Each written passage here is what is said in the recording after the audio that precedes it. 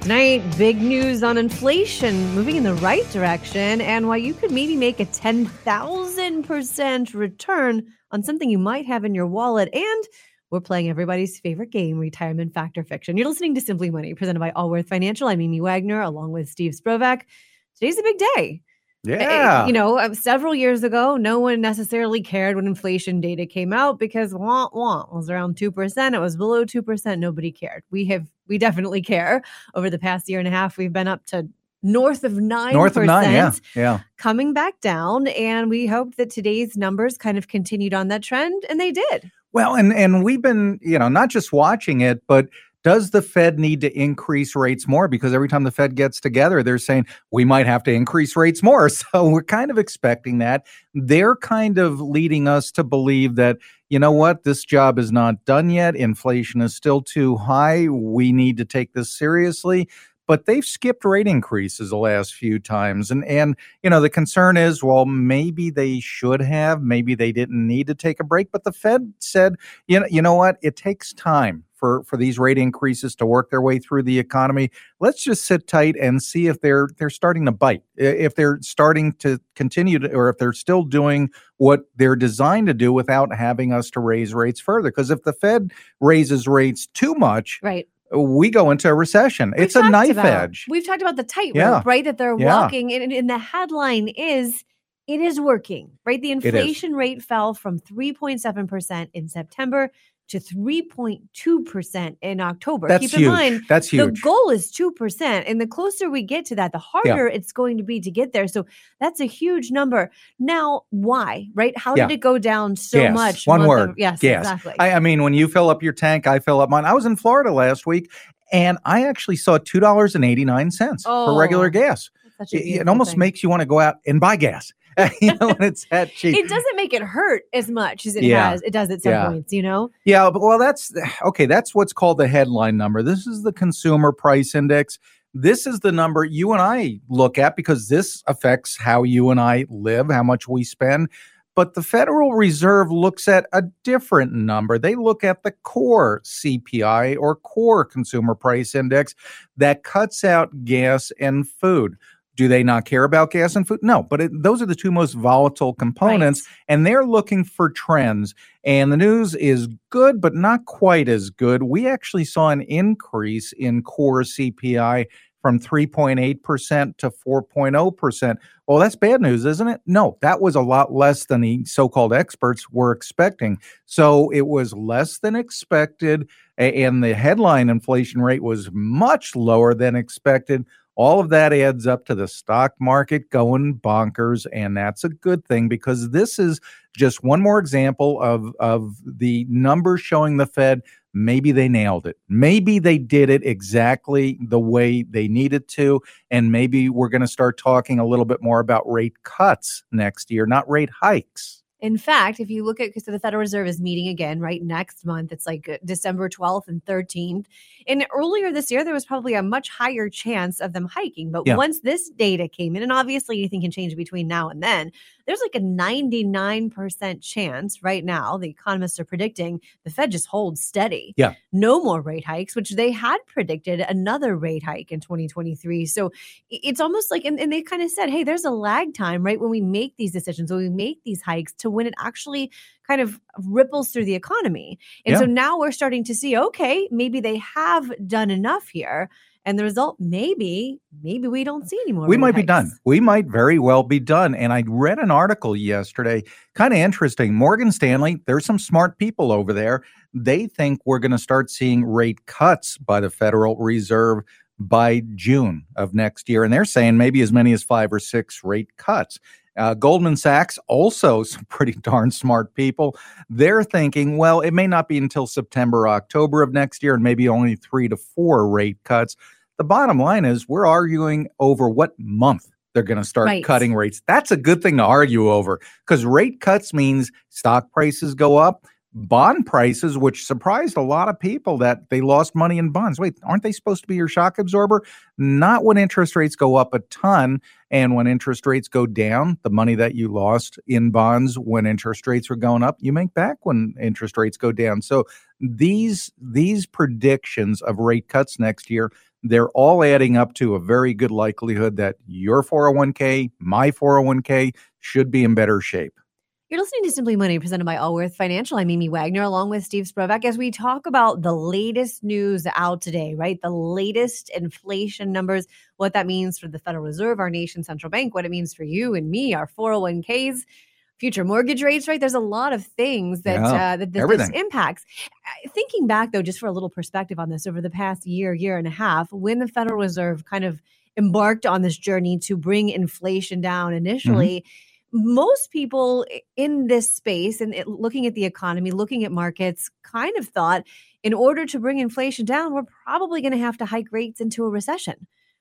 To the point where Americans, we were worried about our jobs. We were worried about, digging ourselves out of this major ditch that was necessary in order to bring inflation down. And I've got to give it to the Federal Reserve. At least at this point, it appears they've pulled off maybe that soft landing that seemed like it was going to be so hard to do. Right.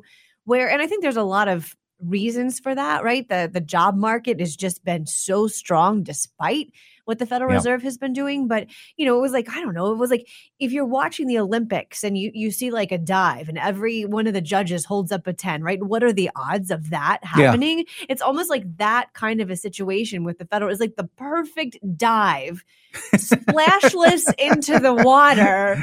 And that's what the Federal Your Reserve. Mind's on someplace warmer than here. I could tell. Don't forget the Soviet judge. He's going to give him a 4.2.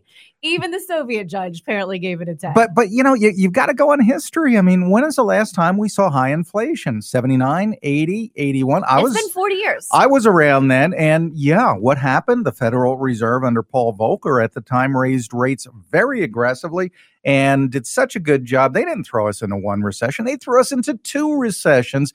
It was brutal. I mean, it was absolutely brutal. But the thinking was, that's what you have to do to get inflation down. So, most people that, were around back then were saying, well, we're going to have a recession. That's why stocks went down. And the higher interest rates is why bonds went down. And we had a real rough year in 2022. Well, you know what? If they pull this off, and it's looking more and more likely as more and more data comes in and we don't see a recession, well, what's holding stocks back? Okay, why have we seen such a run in stocks in the first 2 weeks of November? Well, you know what? The real smart people and the big money out there that does the research ahead of time, they're looking at where are we going to be 6 months down the road, 8 months down the road. They're not waiting for the numbers to come out. They're making their own numbers on their own research. And you know what? If you want to buy low and sell high, when are stocks cheap? When there's a lot of bad news out there. Yeah. Before the good news has come. When all the good news is out and everybody's feeling good, that's probably the end of the road for the big increase in pricing. So, why have stocks gone up so much? If you looked at your October statement and you're not happy, take a look at your statement or take a look at the balances now, because you might be very pleasantly surprised if you weren't paying attention to what happened in the past couple of weeks. Right. We're not huge proponents of checking your 401k all the time, but unless the news is good. If you want to have a little peek tonight may not be the worst time to look at it. But you're also talking about when there's good news versus when there's bad news. And I have to go back to one of the things we talk about all the time here on the show, which is I feel like the people who write these articles, who produce these content for some of these major websites that we go to for financial information, they're always looking for the sky is falling. I mean, here we have a great day for the markets, and then there's a headline out there about a death cross. That'll get your attention. Yeah, with the scariest looking woman with her face is like painted like death. And it's saying like, hey, don't get too excited because the death cross is coming. And Dalsey's first bearish death cross since March 2022. Yeah. What the heck are they There's talking always about? something out there. Yeah. I mean, for every good news article, there's going to be a bad news article. There's 4 bad news articles, I feel like. No kidding. Well, the death cross, and I don't want to get too technical, but this is something called technical analysis. There are advisors and analysts out there that look at all of these different charts. And when they see a chart that shows the 50-day moving Standard & Poor's 500 average versus the 200-day, short-term versus long-term, and they cross where the 50-day, the short-term, is lower than the 200-day, they go into a panic because a lot of times when those two lines cross, the market is on the precipice and going off the cliff. But, I don't buy that. That's almost like saying, which Bengals team was better, the 89 Bengals or the 2022 Bengals? Both went to the Super Bowl. Yeah, but it was different eras, different things were going on. Yeah. How could you say one was better than the other? I stick with fundamentals. Fundamentals are companies more profitable and getting larger than your little piece of the pie that is represented by your share of stock is going to be worth more in the long run. Short term, anybody's guess. Long term, yeah, you're going to be in better shape. I mean, there's death crosses, there's black swans, right? All these things are going to get headlines. It's looking at short-term trends versus long-term trends. Yeah. And sometimes trends work and sometimes they don't. Yeah. But I think what you have to look at is the actual data, which shows that gross domestic product, which is the report card of the health of our economy, continues to grow. We're in earnings season. Most companies are strong and getting stronger. I mean, the American economy seems to be in a really good place. So when you see articles like this one, I don't know. I think you just go right on by. I just stick to just look 6 to 9 months down the road. Are things going to be a little better or a little bit worse? Yeah, there's a lot of things going on in the world, national debt and, all the politicians and government shutdown. That's always there, but the economy is what determines valuation of stocks. And ultimately, interest rates determine the valuation of bonds. Where are we going to be 6-9 months down the road? I think it's going to be a little better than we saw 6 months in the past. Here's the Allworth advice. Listen, don't get too high or too low depending on the news of the day. Concern yourself with the long term. As Steve just said, focus 6 to 9 months down the road. How would you like to turn $2 into $20,000? Sound pretty good? Well, you may be able to do that. It could be in your wallet right now. We'll explain. You're listening to Simply Money, presented by Allworth Financial here on 55 KRC, the talk station.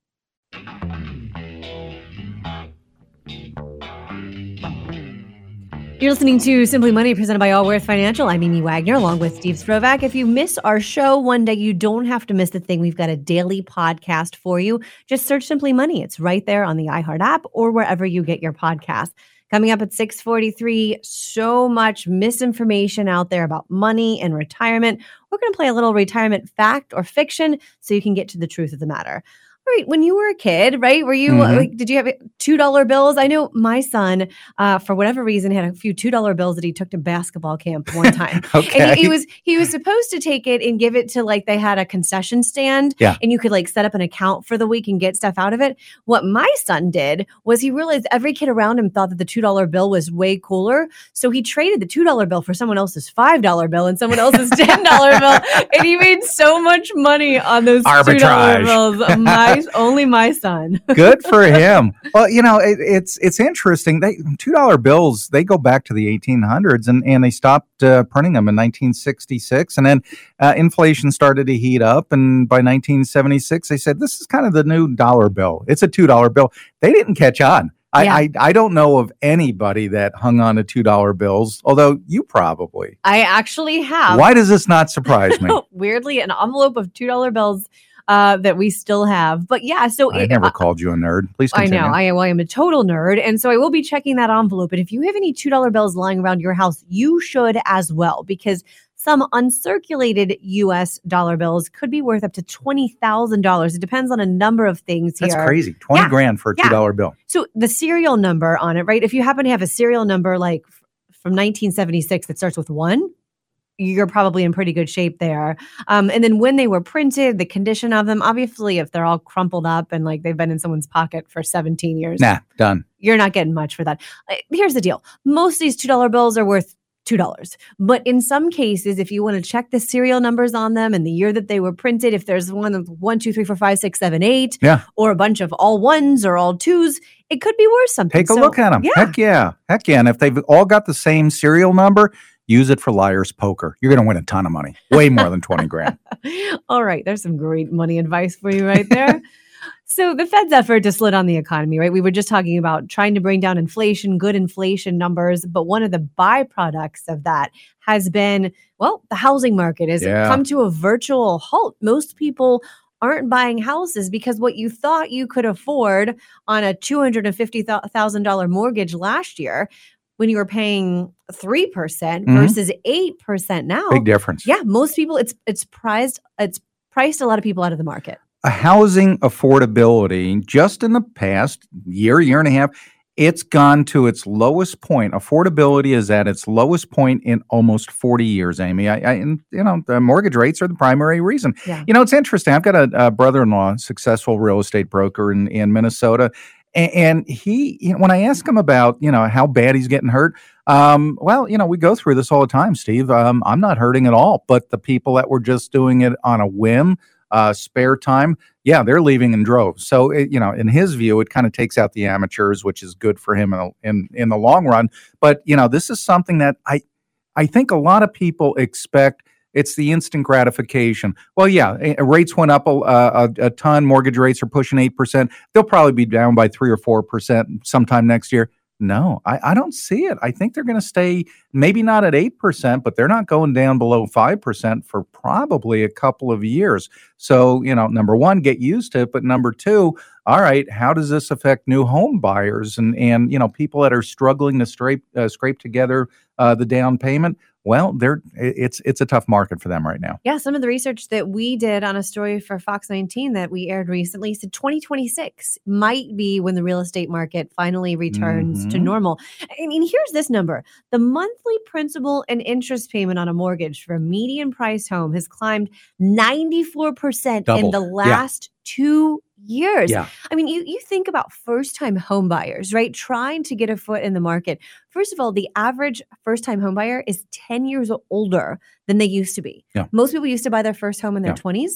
Now, first homes are bought mid-30s, even late 30s, because people cannot afford the down payments, the interest, the payments on these things. It's just crazy. I can't imagine. I mean, I was 24 years old when we bought our first home. By the way, 11%. Mortgage. And that was adjustable rate, which was lower than the fixed rate because we were taking the risk that if interest rates went up, we were going to see higher than 11%. But, I kind of being in this business, even though I was only 24, I knew rates were likely to drop and they did. And that turned out to be a good deal for us, which is why I think people are looking at adjustable rate mortgages again, because if interest rates drop, they're going to be in better shape a year, 2 years from now. But first-time home buyers, they're usually about 38 to 40% of all home sales. They're down to 32%. They can't afford it. And that's the lowest percentage that we've seen for first-time home buyers since 1981. Oh, and did something happen in 81? Yeah, same thing. High inflation, high interest rates, exact same situation. So we're seeing the cycle go around again. And like you indicated, I think you made a great point that this is not going to get back down to 3, 4, 5% anytime soon. So the only people who are buying homes right now, baby boomers, right? You're the ones that have the money. You've got money that's built up through the years. You maybe got some cash. Downsize. If you're ready to make the move, well, kind of stinks. You're going to be paying more maybe in mortgage rates in the short term. But most people say, okay, I'm going to go ahead and make that move right now. But the interesting thing is a lot of the data shows most Americans agree it's a terrible time to buy a house. However, most of us also agree it's a great time to sell your house. So there's this disconnect too, right? Like, oh yeah, I'm not ready to buy a house right now, but I'm happy to put my house in the market. I don't know where you're going to go next, right? Because the other part of that equation is selling this one, buying another one. And it's not just realtors. I mean, the mortgage brokers, they're getting killed. I mean, if there's no activity, they don't have mortgages that they can sell. But you know what? If you can get a mortgage that you can either get an adjustable rate or that has very, very easy refinance terms, which I think the mortgage brokers, the smart ones out there, are offering, you can probably think about refinancing 2 years from now. So if you need a house, maybe bite the bullet and get what you need and then refi down the road. Here's a Simply Money point. There's a new picture kind of emerging on buyers who still feel like they can get a house, right? They're older. Many of them have sold a home before buying, so they're also wealthier. It's going to be a while before this market returns to what it was before now. And my heart goes out to any of those first-time home buyers because it's just not the best place to be. But this will rebound. Our economy, our housing market, it always does. Coming up next, the season of giving. We're going to discuss the nuances of it that can kill two financial birds with one stone. You're listening to Simply Money, presented by Allworth Financial here on 55 KRC, the talk station. You're listening to Simply Money, presented by Allworth Financial. I'm Amy Wagner, along with Steve Sprovak. 'Tis the season for giving. That could mean maybe you've got some money set aside you want to give to family members. Maybe it's a charity. But joining us tonight with some insights on the best ways to do that is our estate planning expert from the law firm of Wood and Lamping, Mark Reckman. Mark, 'tis the season. I think we're thinking about buying gifts. I know my 4 children, I've gotten all their Christmas gifts or all their Christmas lists in. But there's some people out there that are thinking beyond toys and electronics, and they're thinking about actual cash giving. Well, that's right. And giving takes all kinds of different forms. And it is that season when we start thinking about our family and friends, but also recognizing others and also giving thanks for what we have. Mm-hmm. And hopefully that also means we think a little bit about folks who are less fortunate. Let's talk about family members, right? If you're at the place maybe toward the end of the year and you want to give cash to family members, let's talk about the best ways to do that and any maybe tax rules that need to be understood here. Well, in fact, gifts to individuals, family members or friends, can consist of anything. It can be cash, it can be stocks, bonds, real estate, jewelry, cars. Sure. And the tax laws, they treat gifts, all these different kinds of gifts, they treat them the same way. Gifts can be made during your lifetime. We call that inter vivos from the Latin, or it can be given at your death, which is called testamentary. Again, the tax law treats both of those kinds of gifts the same way. But we do have to think a little bit about caps and limitations that the tax laws put on gifts. So the federal government, we have no state limitations anymore. They were removed about 10 years ago. But the federal government does have a couple of breakpoints that you need to be aware of. Any gift of $17,000 per person per year does not have to be reported at all. And by the way, that $17,000 figure is going up in January to $18,000. So you can give as many $17,000 gifts to as many people as you wish without any reporting. That's the reporting threshold. Gifts in excess of $17,000 this year, $18,000 next year, gifts in excess of that amount are reportable, and they come out of your lifetime allowance. And you report it by filing a return with the IRS. And the lifetime allowance currently is roughly $13.4 million per person. So most that's bigger than I'll be giving away this year. Yeah, That's right. So it's not a realistic cap in any sense that it affects most of us, right. And that's great, and that's intentional. It was been set up that way now for a number of years. By the way, that $13.4 million figure is scheduled in a couple of years to be cut in half. But even if it's cut in half, it's still sky high. I'm still okay. Okay. But there's a lot of confusion about that $17,000 number. And a lot of people remember it as $15,000, which it was a couple of years ago. But that's per person. So if you're married, you can give $17,000 to your kid. Your spouse can give $17,000 to your kid. And you know what? It doesn't even have to be your kid. It can be your child's spouse. It could be somebody on the street that you just met. There's no limitation, is there? That's right. And including your children's spouses is a way to shift more money to the next generation every year. And by the way, that's per year. And so if you've got a chunk of money you're trying to spread around the family, you could give $17,000 to your child and his or her spouse in December and another one in January because they would be a new year. And it's worth repeating, and it's not taxable to them. Gifts are not taxable in this instant, correct? That is correct. It's not taxable income to the person you give it to. There is, however, a subtle but important detail, and that is that if you give away cash, there are no tax consequences. But if you give away appreciated assets, it gets a little more complicated. So if, for example, you give away stock that let's say that you bought a stock for $10 a share and now it's worth $15 a share, and you give 100 shares of that to your son. Your son assumes your cost basis. Now, what does that mean? Cost basis is the price you paid for an asset. So if you bought the stock for $10 a share, your cost basis is $10 a share. You give it to your son, it's worth $15 a share. He takes your cost basis of $10 a share, which means that when he sells it at $15 a share, he's got a $5 profit. We call that a capital gain, and that capital gain is taxable at a reduced rate. It's taxable at a lower rate than income taxes, but it still is taxable, and it's got to go on your 1040 at the following year. You're listening to Simply Money, presented by Allworth Financial. I'm Amy Wagner, along with Steve Sprovak, as we are joined by our estate planning expert from the law firm of Wood and Lamping, Mark Reckman, talking about the fact that this time of year, I think a lot of us reflect on the fact that we are very blessed, and maybe you have some money. Maybe you've got something that you want to gift either family members or charities. And I want to shift to talking about that now, Mark. A lot of people do this for a number of reasons. One, out of the goodness of your heart, but also in some cases, it can be good as far as taxes. Well, and there's sort of an exciting time of the year because, in fact, I just got a letter from the Free Store here in Cincinnati. They have a matching gift program this year at this time of year. I've not seen that in the past with them. That means that if I write them a $500 donation, it's matched, and they get another $500 from another source, a great way to double the impact of my gifting. Now, charitable gifting actually dropped a little bit last year in 2022. Only for the fourth time in 40 years has it dropped. And it didn't drop a lot, about 3.5%. Nationwide, gifts to charity last year were just under $500 billion. It's a lot of money. Americans are pretty generous. Well, now, why did it drop, would you think?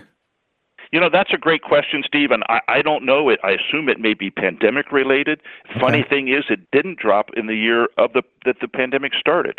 And I did a little reading because I had that same question. I couldn't find a comprehensive. There's a lot of theories. I couldn't find anything I could really hang my hat on. I do think that when the stock market is strong, people tend to be a little more generous. Yeah. But I don't think the stock market was particularly poor in 2022. It was pretty steady, wasn't it? No, we had a bad year. Well, and I wonder too, though, if it's not that we couldn't spend money on other things during the pandemic. And when you saw these charities that were doing these great things for people during a time when so many of us were scared, I think that you had excess funds and the generosity was there. But coming out of it, and Steve and I have been talking about this a lot on the show, people are spending more and they're spending themselves right into debt. And I wonder if maybe last year people were just in a place where they didn't have the reserves that maybe they had during the pandemic. And I hope that we don't continue to see this trend. But when you look at inflation numbers, right, stock market volatility, I wonder if we won't continue to see this trend this year. I don't know. That remains to be seen. Well, it will be interesting to see. And next year, we'll start very, very shortly. So we'll talk about that in the November of 24.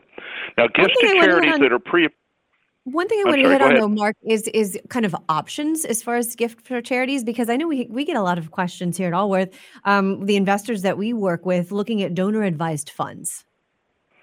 Boy, donor-advised funds has been the hot topic for several years now. Yeah, it's the fastest-growing category of charitable gifts.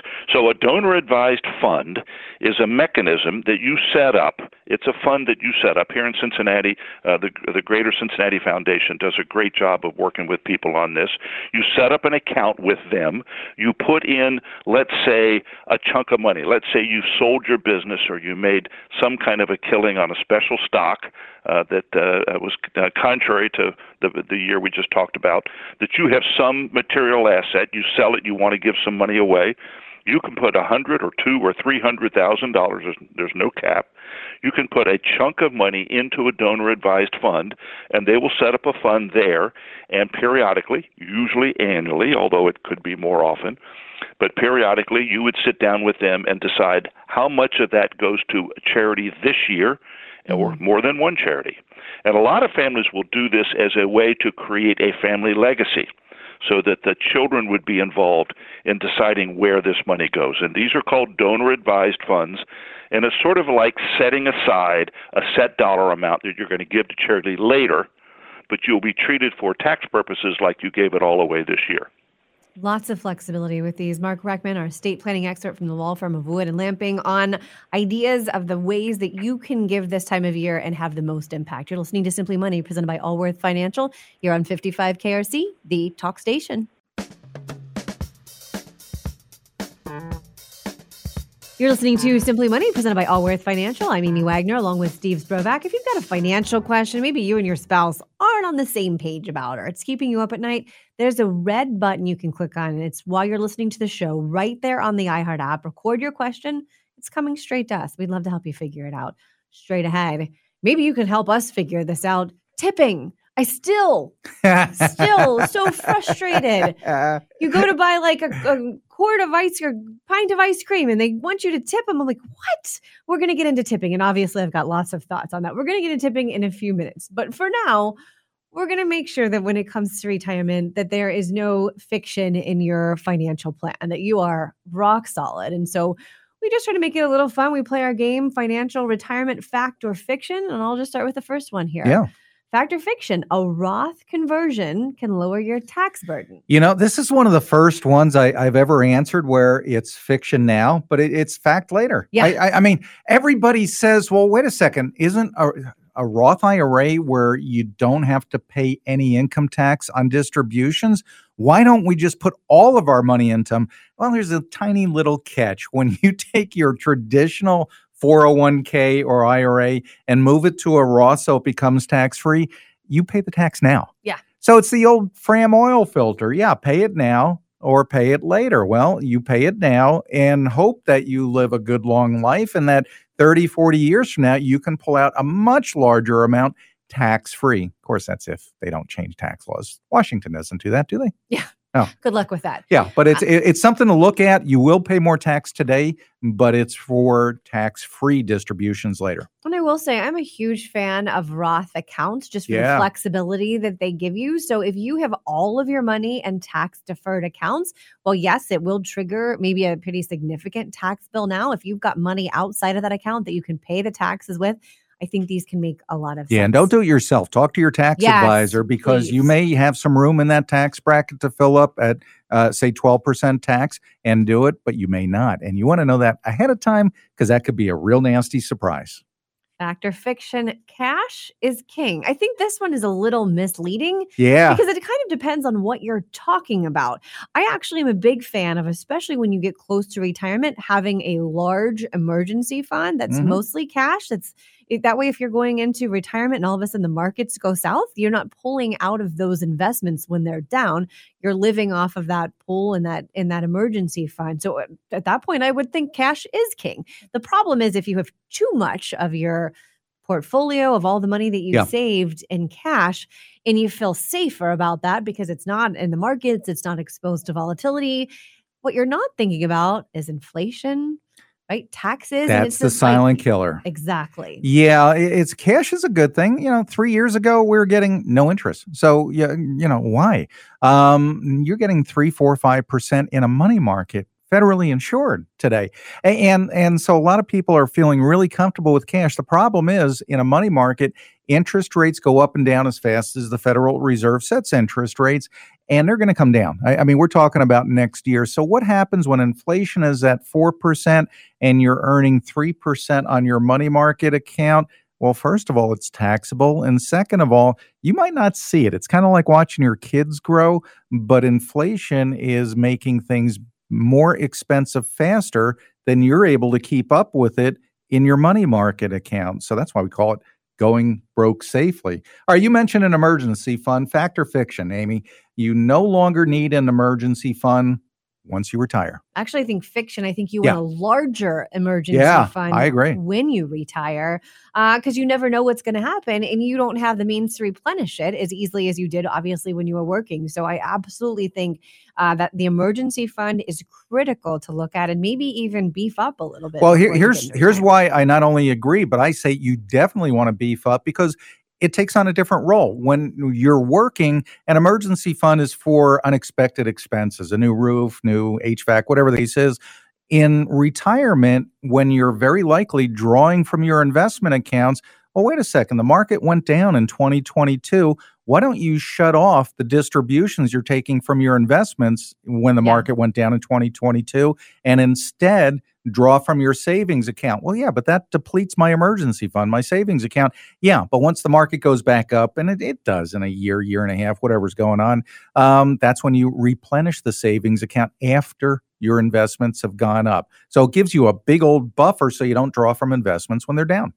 Here's another one. Fact or fiction: when choosing a financial advisor, that CFP, Certified Financial Planner designation, is something you need to look for. I say fact, and since I am a CFP, I'm a little bit biased, but Self-promotion. I'll add the CHFC, the Chartered Financial Consultant. Very similar. It makes you a fiduciary, and a fiduciary means that this person with a CFP or CHFC designation are working in your best interest, not the company's best interest. Their obligation is to you as the investor. And that's a really important distinction because now all of a sudden they're not trying to sell you a 7% commission annuity.